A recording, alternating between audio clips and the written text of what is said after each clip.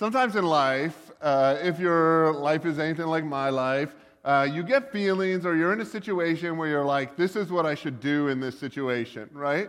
And maybe you feel like it's the right thing, or maybe you feel like God's telling you to do something, or maybe there's a person there and you feel like you should talk to them, or there's a situation where you feel like you should help. And sometimes you do, and sometimes you don't, right? And when you do, sometimes it goes well, and sometimes it goes horribly. And when you don't, sometimes you feel guilty, and sometimes you're able to shove that guilt down so that you don't feel that anymore. I think this is just part of being human, where we have this, here's the thing I'm supposed to do, or here's the thing I should do, and sometimes it happens, and sometimes it doesn't. And sometimes we feel like God's asking us to do this somehow, like maybe God isn't saying words to us, but He is like just kind of giving us that opportunity, or you have that impression, like I feel like this is something God wants me to do, and sometimes you follow through with it, and sometimes you don't. And sometimes you feel like God's telling you to do it, and you try it out, and it goes horribly, and you're like, I don't know what God was thinking. And sometimes it goes wonderfully, and you also say, I don't know what God was thinking. Why was He asking me to do these things? This isn't just, I think, this isn't like a modern invention either. This is something that's been true as long as there's been people on this earth. Here's the thing I should do. Oh, I'm going to do something else. And sometimes that goes very, very badly. This is the story of the very beginning of the Bible, right? Adam and Eve in the garden. Hey, we can do all these things. Here's the one thing we shouldn't do. Let's try that. All right? And so we end up in these different situations, and we end up with these different feelings. And we're going to spend some time today and over the next couple of weeks kind of walking through that story in the story of the Bible called Jonah.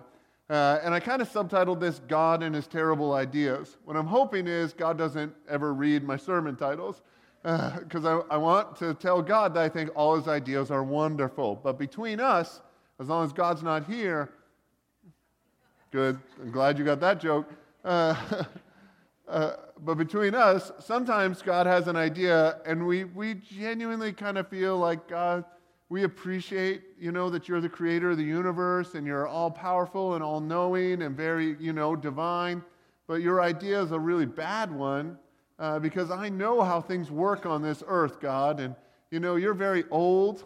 You're not very hip. You're not on TikTok. You don't even, neither am I, God, but we... But we just kind of think we can help God out because sometimes He has terrible ideas. And so Jonah is a character in the Bible. If you're not familiar, you kind of have an advantage.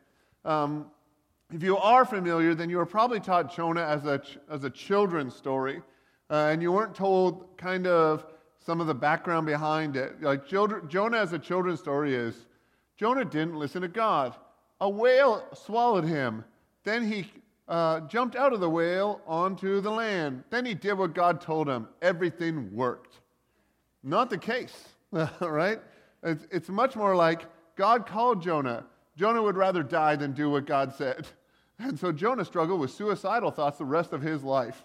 We don't teach the children that. And there's a good reason why we don't teach the children that. Because when you take this story and kind of like sanitize it, make it child appropriate. So I apologize if you kept your kids out of kids ministry, but if you make it child appropriate, it gets kind of like acceptable. And Jonah as a story isn't trying to be acceptable. It's much more of a story of like the contrast between the religious ideas of the day, the ideas of power of the day, and the ideas of God's role in our lives and our role in obeying God in those lives. So Jonah is, just background information in case you're not familiar with the Bible, and most people aren't familiar with this part of the Bible, right? Like you read the beginning, then there's a lot of words in the middle, and then you get to the good Jesus-y part, then there's a lot of words, and then there's the crazy end time stuff, right? In the beginning, like the first chunk of big words that you don't normally read is like the prophets. And there's major prophets and minor prophets, all right? And the difference is major prophets talked forever, and minor prophets got to the point. All right, so minor prophet books are small. Jonah has like 50-something verses. It's just 4 chapters. Whereas major prophets like Isaiah and Jeremiah just loved the sound of their own voice, all right, and went on and on. And someday I'll have to answer for saying that when I get to heaven and meet Jeremiah and Isaiah. And hopefully they're shorter than me and not as strong. But there is, so there's several minor prophets in the Bible.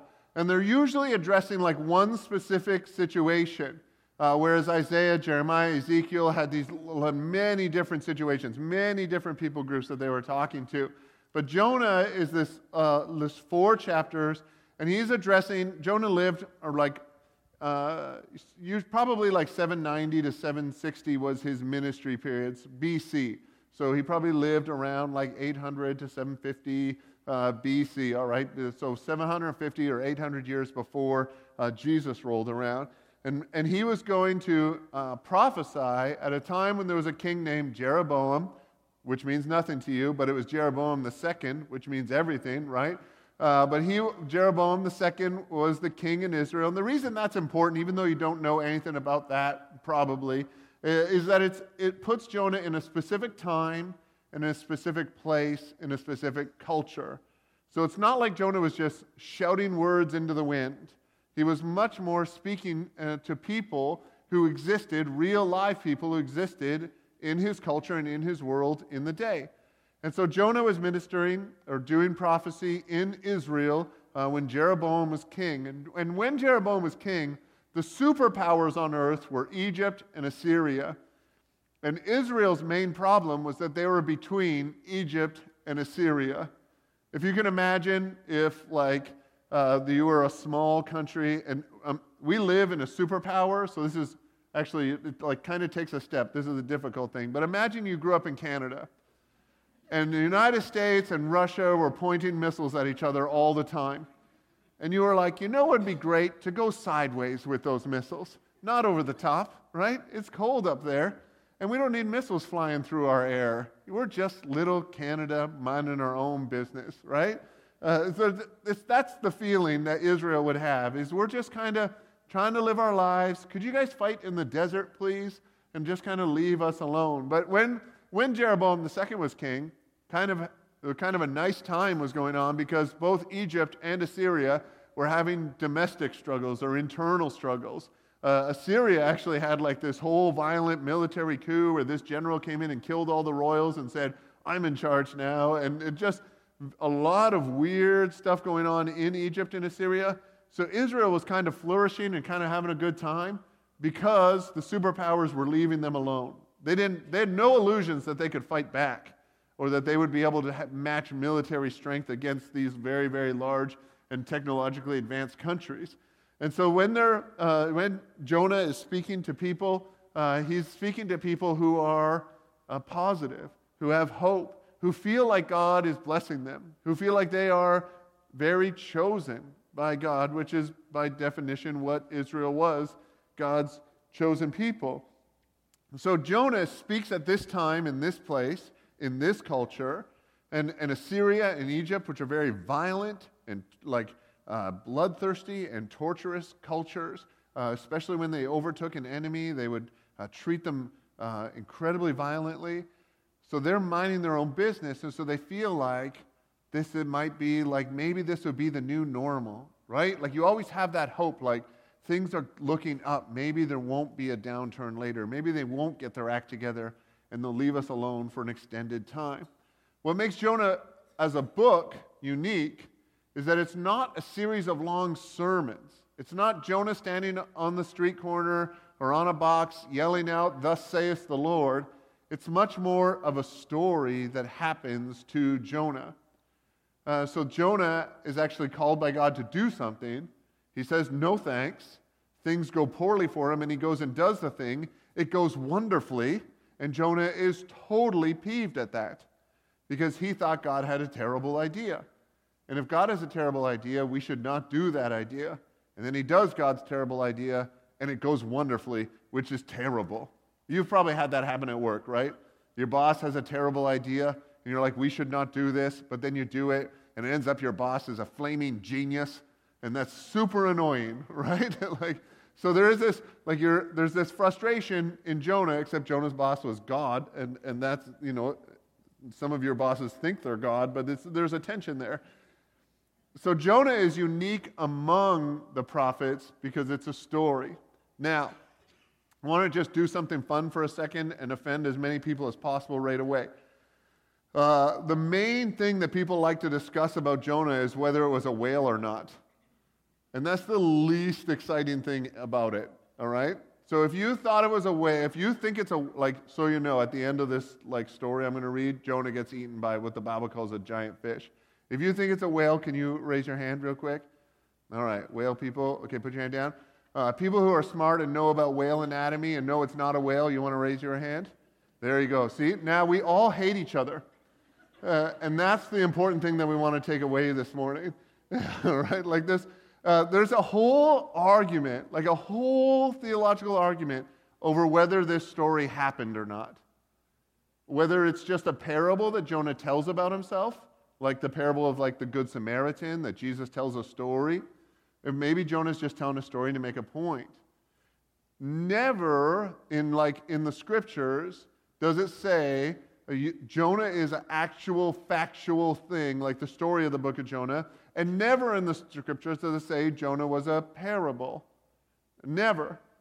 But what we do really well as Christians is say, if you don't believe all 10 things that we all believe, then you don't get to go to heaven.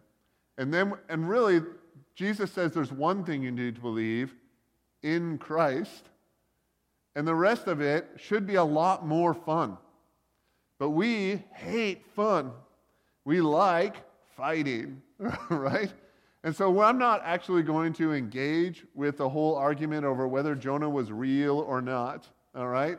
Whether it was literal, actual, factual thing that happened, or whether Jonah told a story about something and made himself the main character in order to get a point across when he was talking to people that he was talking to. In our culture, whether it's literally, factually, scientifically true or not matters a ton. In older cultures, like around 750 BC, they don't really care. If you tell a story and it's true, then it's true. It's much more like when you hear Alicia Keys sing, it's truth, right? I don't mean to bring up Alicia Keys, but come on, right? When she sings, she can sing the phone book and you'd be like, I believe every one of those numbers, right? That is definitely that person's phone number, without a doubt. It's never been truer in my life. But is it true or not? I don't know. She sings songs about how New York is the greatest city in the world. It's good and stuff, but it's cold, right? There are other cities that are really warm. So there's things where you can discuss factually, is this thing true or not? But that's not that's not the concern of every culture in history. So if we did a whole sermon where all I talked about was the factual truth of Jonah, the people who originally heard this story would wonder why we wasted 40 minutes. Because it matters not one bit. Doesn't matter if it's a fish or not a fish. A whale or it's definitely a fish. A whale or not a whale, right? It doesn't matter very much, at all, right? And some people say, oh, whales can't swallow people, and it's we're going to get to a point in a little while, but so that whale swallowing Jonah or fish swallowing Jonah is supposed to be a minor miracle to help you believe the major miracle that comes later. Just so that you can grasp onto that. If you're a person that you think, if you don't know what you believe about the literal factual truth about Jonah, then you don't know about your salvation, we're going to be good friends. Because I love people who believe stuff that much that I don't hold valuable at all. Because it's interesting to me to ask questions. Now, we're only going to be friends for a little while because most people interpret that as me mocking them, which sometimes is true, right? And that's not the best part of me, but sometimes that's true. So I'm going to read this story to you. If you grew up going to Sunday school and they taught you this story already, or you watched those Veggie Tales movies that did more damage to Christianity than anything, right? We're all going to get to heaven and there's no vegetables there at all. It's going to be very upsetting. And we're trying to take a step past that and make this an adult story about adult things, okay? So I'm going to read the whole story all the way through. This is 750 years before Christ. We're going to put it on the screen. I'm going to read it off the screen, and then we'll just kind of talk about it a little bit. The Lord gave this message to Jonah, son of Amittai. Get up and go to the great city of Nineveh, which is a city in Assyria. Announce my judgment against it, because I have seen how wicked its people are. But Jonah got up and went in the opposite direction to get away from the Lord. He went down to the port of Joppa, where he found a ship leaving for Tarshish. Now, let me just explain real quick. Tarshish is a town like we don't know where, if it's a town, we don't know where it is. And so historians wonder if that's kind of the word for the deepest seas or the word for the furthest place away. Like biblical scholars don't know where Tarshish is. Maybe it was in Spain and they were going like all the way across the Mediterranean into where it's just ocean beyond there. They don't know.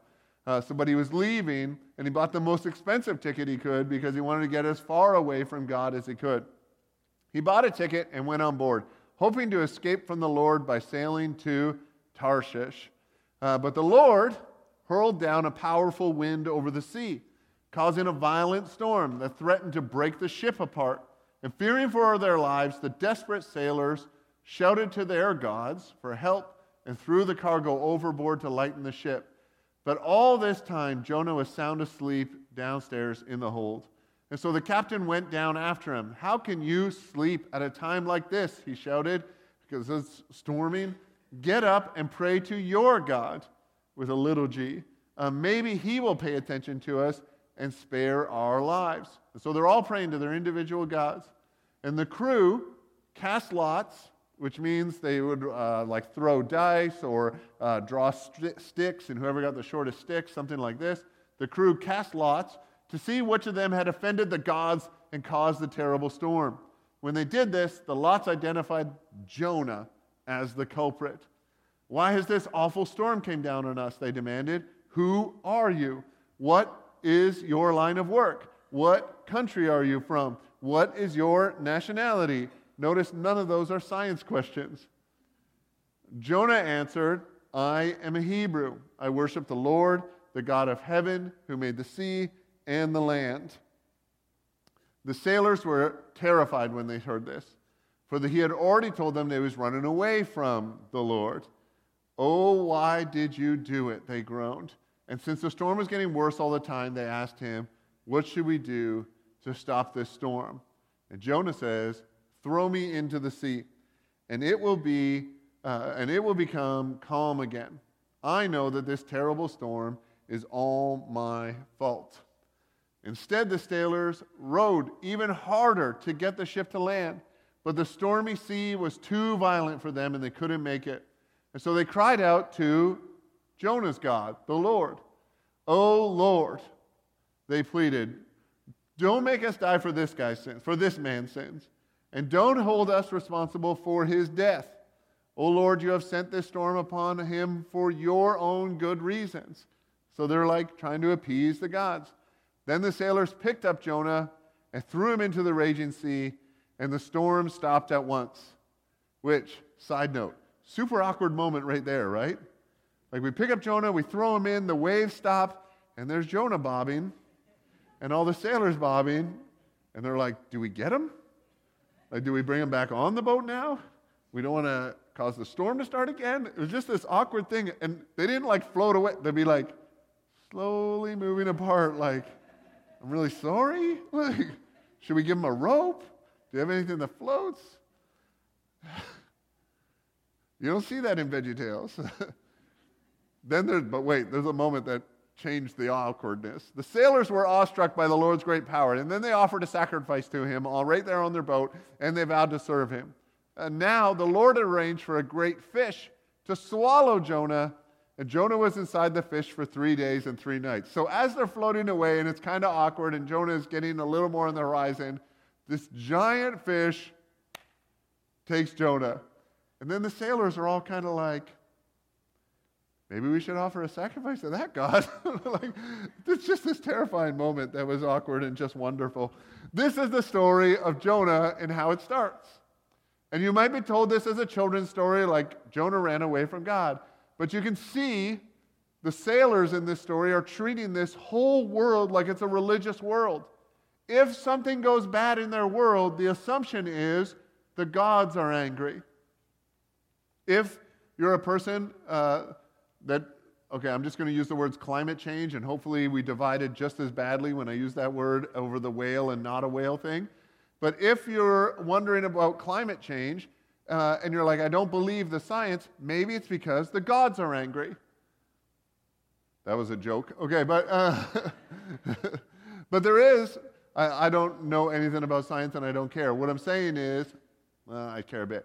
What I'm saying is, we are looking at science. There is science that proves it. There's science that doesn't prove it. The sailors would say, are the gods mad or not?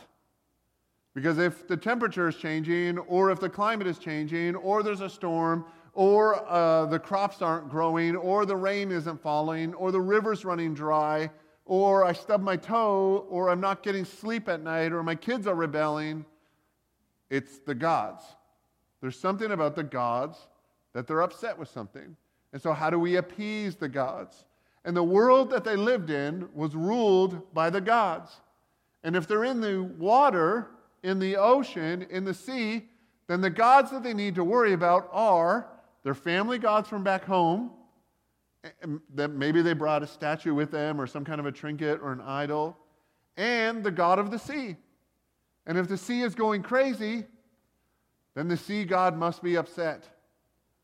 So Jonah leaves what God is calling him to do. And we'll just rewind a bit. We're going to get back to those sailors and why they're throwing things into the sea in a second. But the reason for the storm isn't the sea god.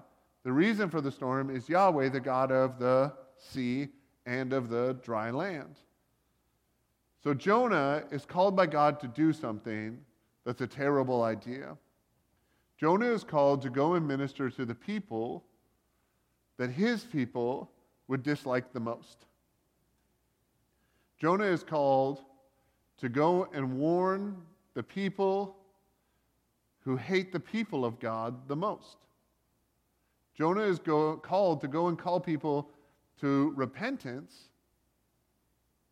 who people in Israel would have been racist against, would have been prejudiced against, would have lumped all of those people together. If you wanted to find the people group that made life hard or made life difficult, it's the Assyrians. And if we go to the great city of Nineveh and warn them, that Jonah's actually being called to do something that a person wouldn't want to do. The question needs to be right, why does Jonah run away from God's idea? And something in Jonah thinks this idea is a terrible idea. I shouldn't call it God's idea. I should call it God's command. Why would Jonah run away from God's command? And it might be because he was scared, right? If I go down to that place where they're violent, where they're aggressive, where they torture, where they capture, and we are two countries that go to war with each other, it's hard for us to even fathom this because we don't have this exact kind of thing going on. But imagine going into maybe a closed country that hates people from your country and hates Christianity and has outlawed Christianity, and you're supposed to go into their biggest city and put a soapbox on the corner and yell at everyone to warn them to turn to Jesus. There would be some awkward fear that would go into that.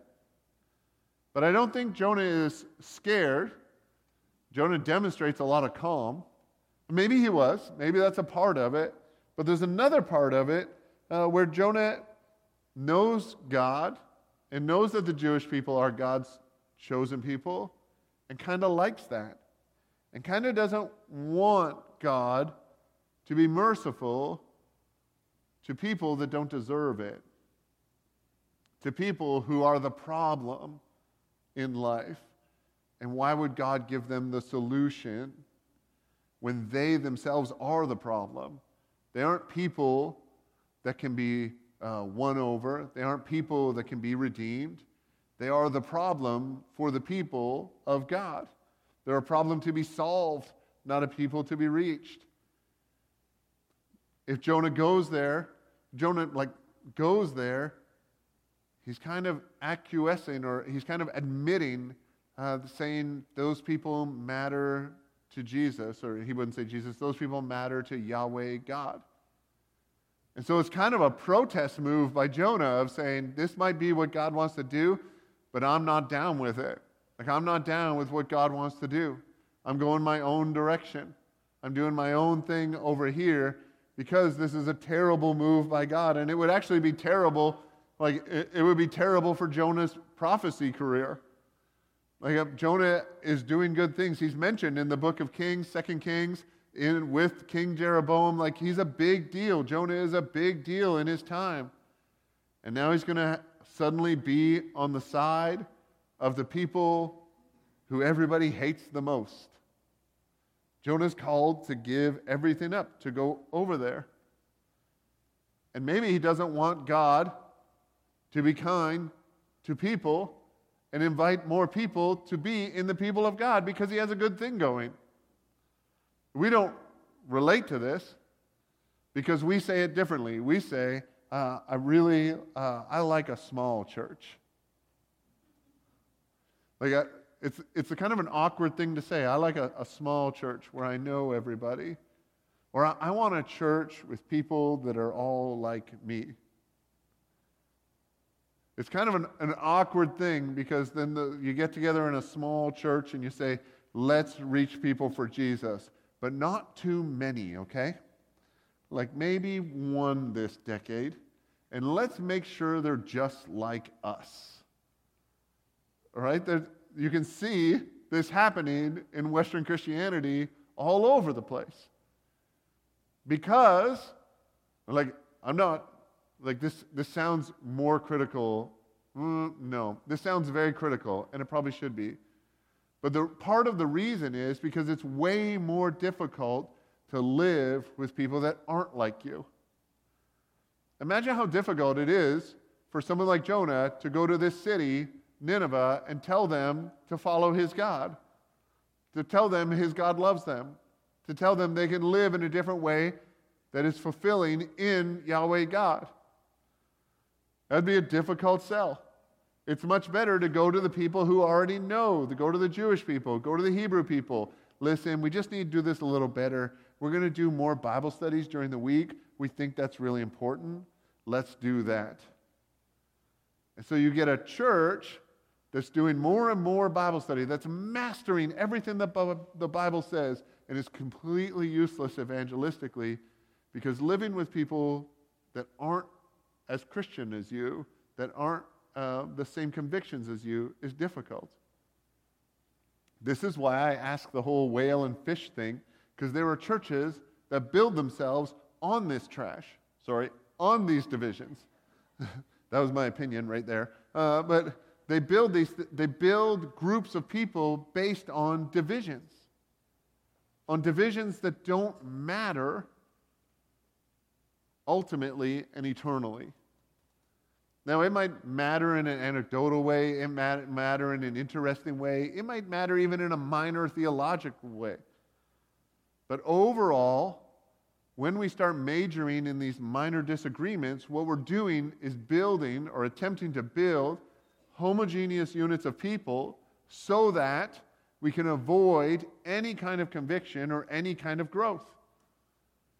Because difference and diversity of opinions and diversity of thoughts, as long as they're still orthodox and biblical, helps us to grow. We sharpen each other.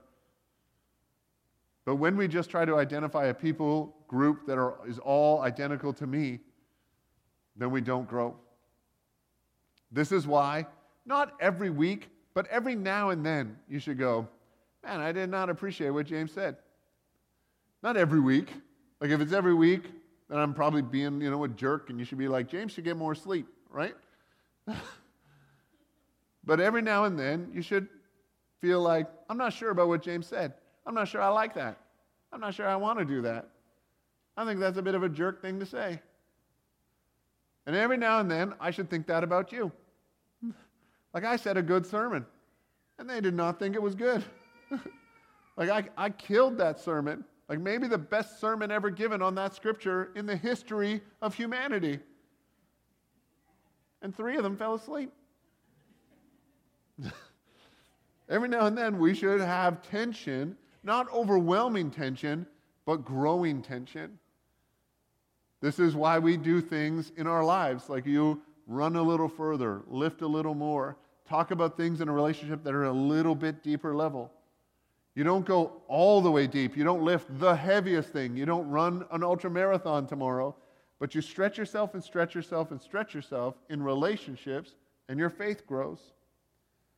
So Jonah runs away from God for maybe some variety of reasons, but he ends up preaching to these sailors unintentionally. This is like, in my list of favorite things about God, this is way up there. That God even uses us when we are disobeying Him. That God uses the most unlikely people and the most unlikely prophets to reach the most unlikely groups. If you see when Jonah begins interacting with the sailors, can we skip to the next slide? The captain goes down to him. There's a storm. They're throwing all their cargo overboard. They're throwing it overboard to lighten the ship, but it's also an offering to the sea god. So you know that's like the things they would throw over would be the things that they thought the sea god wanted. Does he want this? Nope. Does he want this? Nope. So Jonah's asleep downstairs. He goes downstairs and said, the captain of the ship, they're all praying to their own gods, and he asked Jonah to pray to his God. They're throwing cargo over. They're being religious. And then they cast lots, which is also a superstitious or religious way to find something out. This isn't like we would do an interrogation, right? We would gather the evidence, ask people. They throw dice. First person to get a 6 must be the bad one. This is a crazy game, isn't it? But they believe that the gods controlled the way the dice rolled.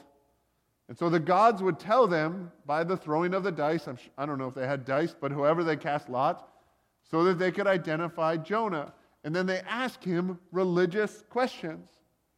So these sailors are religiously aware of how the world works around them, or how they believe the world works around them, and they are asking religious questions of the prophet of God who wants nothing to do with talking about God right now. Who are you? What do you do for a living? Where are you from? And they ask, where are you from? Because the gods are all localized, right? You have the God of the nation of Israel, the gods of the nation of Assyria. The Egyptians had their own gods. And Jonah answers, I'm Hebrew. I worship the Lord. And that would be Yahweh, what he said, God's identifying name for himself. The God of heaven. So he says, my God lives far away from here, and he made the sea and the land. So when he says, I'm a Hebrew, I worship the Lord, he's beginning to preach to them. Because then he says, this is who God is. He made the land, like I believe that my God made the land and the sea.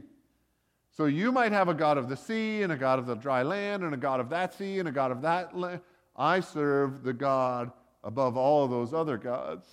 I serve the God that made the sea and the land. Not just the God of the sea, but the God who made the sea. And so they get scared. Because Jonah's God sounds more powerful than their God. And they hear he's running away from the Lord, and they're like, well, that's right away. Like these sailors know enough to say, it's a stupid idea to run away from your God, because you just told me your God made all the land and all the water. So how do you run away from your God? If your God just lived in Israel, then you have a genius plan. Get out of Israel. This is similar to people who think like, someone told my kid one time, like, you can't run in church, right? You can't run in church. When we were young, we met in a church that had a building, that old-fashioned concepts. But well, you can't run in church. And so you know, when I see your children running in the hallway, I stop them and say, you can't run in church unless you're screaming with your hands up. And they're like, oh, okay. And they begin to do that because the pastor told them, right? So that's a rule now. So I'm just kind of helping you parent. But but there is this, like, we have these rules that you can't do this in church because we think God is here. But once we get in our car, God leaves us alone and we drive over there. It's kind of an awkward thing because we don't meet in a church building, and so we're confused as to where God is. And then we say God is the God who made all of the seas and all of the land. So the land you live on, that's God's land. The place that you are walking around, living in, the place that you're running away from God in, that's God's land. And so it becomes impossible to run away from God. And the sailors see this, and the sailors are like, you're an idiot. You're the worst prophet ever. So how do we get rid of this storm? And Jonah's answer is to throw me into the sea, which they would interpret as offer me to your sea god, or maybe offer me to this Yahweh God, because they don't know anything religiously about the Yahweh God. They don't know what kind of sacrifices he likes. They haven't read the Old Testament. They don't know the grain offerings and the meat offerings. They don't know all of this stuff. And so they're like, your God likes it when we throw prophets in the ocean? That does not sound like a good religion. I don't think we're going to do that. Let's try rowing. So these religious men, like if we're looking for the religious people in the story, it's not Jonah. Jonah doesn't understand. Even though he preaches, my God owns everything everywhere, he's trying to run away from that God, and the sailors have fear of the Lord and obey the things that Jonah tells them. They try to row, it doesn't work, and then they pray to this God that they just heard of, assuming that he can hear them, pray that he won't hold this man's death against them, and throw Jonah over the side of the boat. And then the waves go away. And so right away, they're like, let's offer sacrifices, which is an awkward thing because they don't know how to offer sacrifices. But they would have some kind of sacrificial offering system on their boat so that they could offer sacrifices maybe to the sea god or the wind god if they needed the sails to fill. And so they were like, well, let's offer a sacrifice to this God he called Yahweh. What is he like? I don't know. He probably likes music, right? All right, let's sing. No, he doesn't like that song, right? All right, he probably likes barbecue because all the gods like barbecue. Like, we're going to burn some stuff and blood's going to be flying places. And like, this is probably what God likes. It's kind of a weird thing because the first Assyrian worship service was completely organic. These like sailors are out there. We don't know that they're Assyrian sailors, sorry. The first ocean-going worship service was just made up on the fly. And then probably the next time they were like, hey, we have to do it exactly the same. And then exactly the same. And then they got a new young captain who's like, let's make it hip, right? Let's wear flannel and all that. And they're like, no, God doesn't like that. We have to do it this way. There's this whole religious system that grows on this boat because the sailors become God-fearers. The sailors become worshipers of Yahweh God. They don't even know that Yahweh God doesn't want them to worship their other gods. They don't have an Old Testament. They don't have anything. The only source they have of information, they just threw over the side and a fish ate them. And they're like, now we worship the God who wants us to throw his people over the side and eat them with a fish. And we're very scared of this God for good reason. But this is a veiled contemporary criticism that is leveled at the church today of saying there's more kindness, more grace, more love, more accepting, more generosity outside of the church than inside the church. And that criticism rings true a lot of the time. It's not something that I think we need to try to dodge or try to avoid. It's something we need to admit and try to get better at. Jonah says, yep, you guys understand this better than me. I think it'd be best if you threw me over the side of the boat. Now, I'm not suggesting that you should get your non-Christian friends to throw you in the water. But there is a time for admitting, yeah, there's times when even non-Christians are doing things that are more gracious than we are. And that's tough. And because I'm not saying that we just throw all of God's law out or God's character out or stuff like that, but there is like this feeling sometimes that criticisms of the church, yeah, on that one you're kind of right. And we're just going to own that, and we're going to try to get better tomorrow. And for Jonah, what that means is a fish swallows him, and he spends 3 days and 3 nights in the belly of this fish. So for Jonah, repentance smells terrible, is dark, is cold, is uncomfortable. It's not like the old Pinocchio movies where you're like, oh, I'm going to have a little fire and enjoy myself down here. The fish is probably swallowing other strange things over the 3 days. Or there's other things there already, maybe another prophet. That's a joke. Don't think that. That's not true at all. That's definitely not true. That was 100% a joke. That should be heresy. But there is this feeling that sometimes we get, I think maybe as individuals, but also as the church at large, that people outside shouldn't criticize us, or people outside don't know anything. We can't learn from them. And maybe there are times when we can. Maybe there are times when we can grow, and God can even teach us from people outside of the church or outside of our group.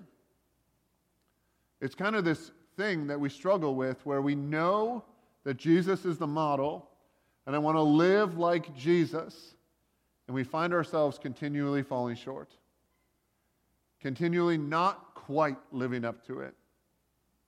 The Bible talks about this. This is in the book of Romans, Paul the apostle says this, and he talks about not living up to his standards. This is how it starts. It happens so regularly that it's predictable. That's Romans 7 in the Message paraphrase. He says, it happens so regularly that I don't live up to Christ's standard that it's predictable. The moment I decide to do good, sin is there to trip me up. I truly delight in God's commands. I love His word, but it's pretty obvious that not all of me joins in that delight. Parts of me covertly rebel, and just when I least expect it, they take charge. I've tried everything, and nothing helps. I'm at the end of my rope. Is there no one who can do anything for me? This is the real question. This is the Apostle Paul who writes most of the New Testament. Like if there's a good Christian in the world, it's probably the guy who wrote most of the New Testament. And he says, I struggle to do what God tells me, and I struggle so much, it's downright predictable. That my whole self wants to do what God wants me to do. But there's obviously these little parts that say, hey, you know it would be a good idea, let's get on a boat and go to Tarshish.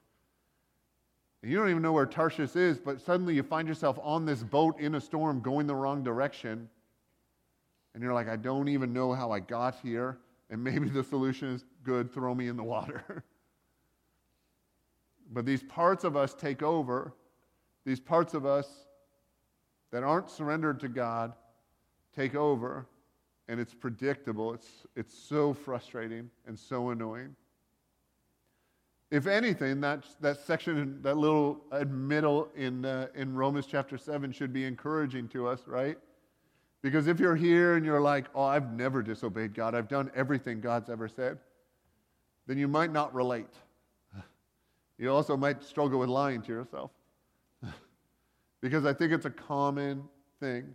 It might be big things, it might be little things, but we're all faced with these little individual decisions. And we want to look at a guy like Jonah and be like, what a screwball. God told him, go to Nineveh, you go to Nineveh. But God tells us every day, every moment, live like this, live like this, live like this. And we run away. And our running away might not be that dramatic. We might not get on a boat and go as far as we can. But we avoid. We miss opportunities. We tell God that His idea is a terrible idea. We think that we can get far away from God and things will go better for us. And the wonderful thing about the story of Jonah is that God is the God of all the land and all the sea. And if you find yourself very, very far from God this morning, it's a feeling that you have. The truth is that God is very, very close to you because there is nothing you can do that can separate you from the love of God. Nothing. And that's not something I made up. Paul, who wrote this, also said that in the New Testament. That there's nothing too tall, nothing too far, nothing too dangerous, nothing too scary that can separate you from the love that God has for you. And the moment of turning back to God is as simple as saying, let's throw this whole stupid thing in the ocean and see what happens. Let's follow what God wants to say. And you might find yourself in a proverbial fish or in a metaphorical fish in a weird situation. But that turning yourself over to God and turning your ways over to Him is the beginning of God being able to do the things that He wanted to do that gave the reason for Him calling you in the first place. We're going to pray together, and I'm just going to ask you, I'll pray a bunch of words, but if you want to talk to God on your own, and maybe there's things in your life that you're saying, this is where I'm running away right now. I think God has this terrible idea and this terrible idea. Maybe just telling God you think it's a terrible idea would be a good step. Maybe God doesn't need to throw you in the ocean yet. Maybe that's the next step. But having that conversation and realizing the world around you and realizing that God is there in the world around you, no matter how far you think you are from God, is a great step to be able to say that, God, I'm here. I don't necessarily like where I am, and maybe you don't like where I am either, but this is where we're at. And just admitting it and having that conversation is a good start. So let's pray together. Let's stand because we're going to worship too. We're going to sing together in worship, but I want to pray. God, all over this room, there are people like me who find Jonah inside of us, who find ourselves I want to follow you, God, 100%,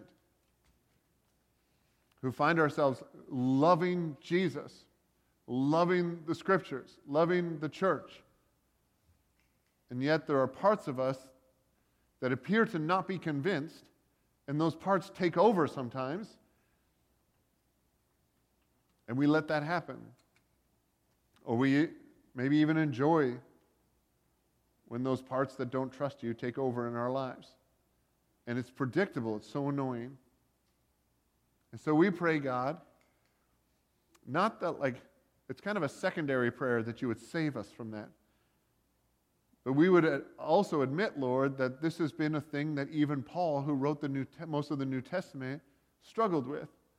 And so, God, I'm going to pray primarily, first of all, that you would allow us to sense your presence wherever we are. Some of us in this room would feel very far from you today. And that might be our fault. That might be someone else's fault. Some of us in this room have things that we need to repent of and turn away from, things that we need to ask your forgiveness for because we've allowed ourselves to take control and rule over our own lives when we should be living in obedience to you. Save us, Lord, even from ourselves, from those parts of ourselves that take over, those unconvinced, unrepentant, unconverted parts of us. And then, Lord, allow those parts to be transformed. Take our hearts and give us new hearts that are more and more in the image of your Son. We pray this and we worship you because we believe that you are the God of everywhere, all the land, all the sea, the God of the world around us and the God of our hearts. And you can do miracles even in us. Amen.